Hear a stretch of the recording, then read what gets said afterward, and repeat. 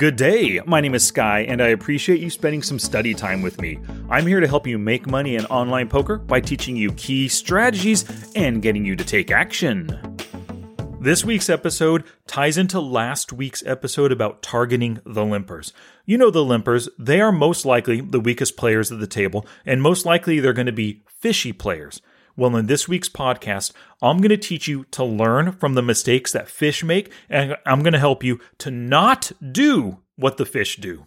So to help you take notes for this episode, whip out that poker journal. Excuse me while I whip this out. And go to the show notes page, smartpokerstudy.com/pod468. Okay? Gambate! Propro ut mortem curas. What is he saying? Hurry to meet death before your place is taken. So here's a quote that I absolutely love from Warren Buffett. He said, "It's good to learn from mistakes. It's better to learn from other people's mistakes." Now this is a great quote because it's applicable to life, but it suits us poker players extremely well. And learning from mistakes, that's what I always do day in and day out with my own database and that of my students.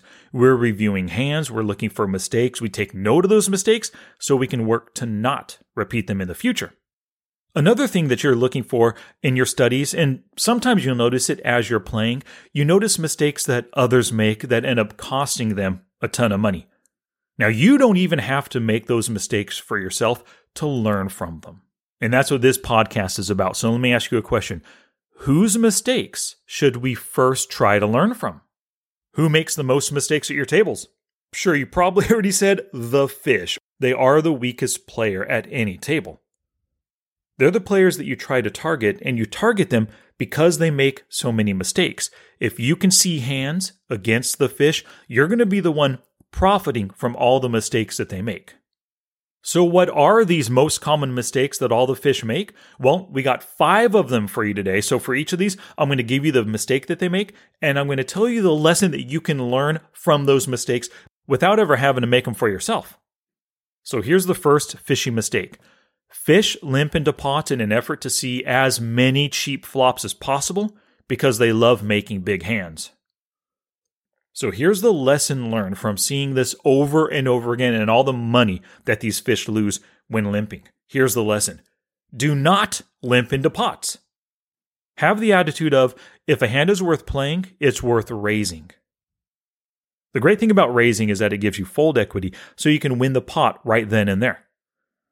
And then plus, whatever hand you hold, whether you limp into the pot or you're the raiser, you have the same chances of hitting a strong hand or hitting a good draw, regardless of how you enter the pot. So you might as well be the raiser and give yourself that fold equity. Another great thing, when you are the pre-flop raiser, you have the option to make a continuation bet on the flop, so you can put that additional pressure on your opponents to fold and award you the pot without even having a nice made hand. Now, the second mistake that the fish make, they defend their blinds too frequently, so they play too many pots with weak hands from out of position. Yep, those fish are happy non-bread and butter players. Here's the lesson we can learn from this. Do not defend your blinds too frequently. So go ahead and feel free to fold hands like Jack-8 suited, 7-5 suited, 9-8 offsuit, and the King-Deuce suited. Sure. They have some good potential, flushes, straights, 2-pair kind of stuff, right? But you want to defend with hands that are generally at the top of your opponent's open raising range. So if your opponent is open raising, maybe a 20% range, let's imagine it's a cutoff open raising range, and you're thinking about defending with 7-5 suited, well, in a 20% range, the weakest suited gapper might be Jack-9 suited. You're defending with 7-5 suited. So not only are you giving them positional advantage, you're also giving their stronger range a mathematical advantage over your weak hand. Now, mistake number 3. Fish call bets and raises with multiple players still to act, which often leads to harder to win multi-way pots or even facing those re-raises. So here's your big lesson learned. Do not ignore the players yet to act. You want to consider how the remaining players might respond once you enter the pot. When you call an open raise, you give all those other players, especially the tight aggressive and loose aggressive players, they have a great incentive to now 3-bet squeeze because you just bloated the pot a little bit by your call. Or it incentivizes other players to call as well. Now it's a multi-way pot, making it harder, a harder situation for you to win.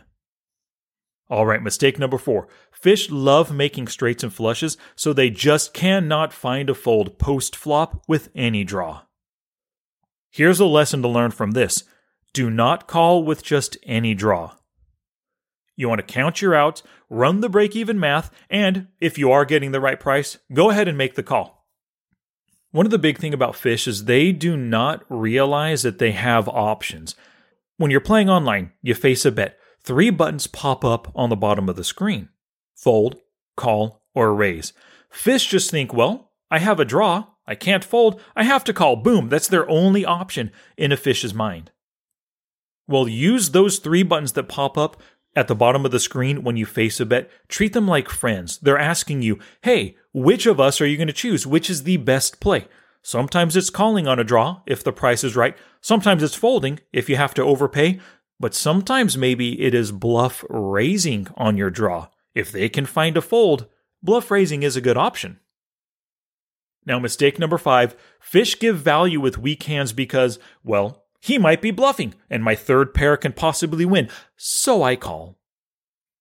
Here's the big lesson learned. Do not ignore the signs that your hand is beat. Those fish, they basically just think about their 2-hole cards and how it interacts with the board. They're not really paying attention. They're not trying to read into the actions of their opponents. When a player commits a lot of chips over many streets, you have to have a strong holding yourself in order to avoid just giving away your chips with overly loose calls. Great players always put their opponent on a range of hands, but like I said before, fish don't do that. They only think about their hands or their whole cards and the board. If your opponent's range crushes your current hand, I don't care how strong your hand is. If they're telling you that you are beat, listen to them and fold that hand. Challenge! Here's my challenge to you for this episode. Do not make these fishy mistakes this week. You're probably playing anywhere from 3 to 7 sessions of poker this week. What I want you to do is write down the 5 lessons learned on a sticky note.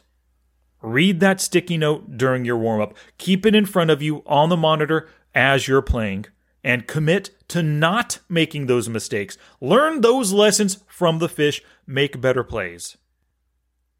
Now it's your turn to pull the trigger and do something positive for your poker game. Oh, that's it now. Get out there and be somebody. Go write a book.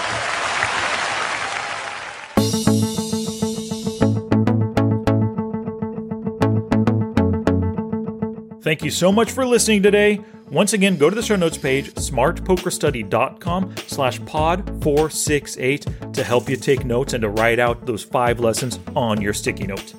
Until next time, take action both on and off the felt to become the player that you want to be.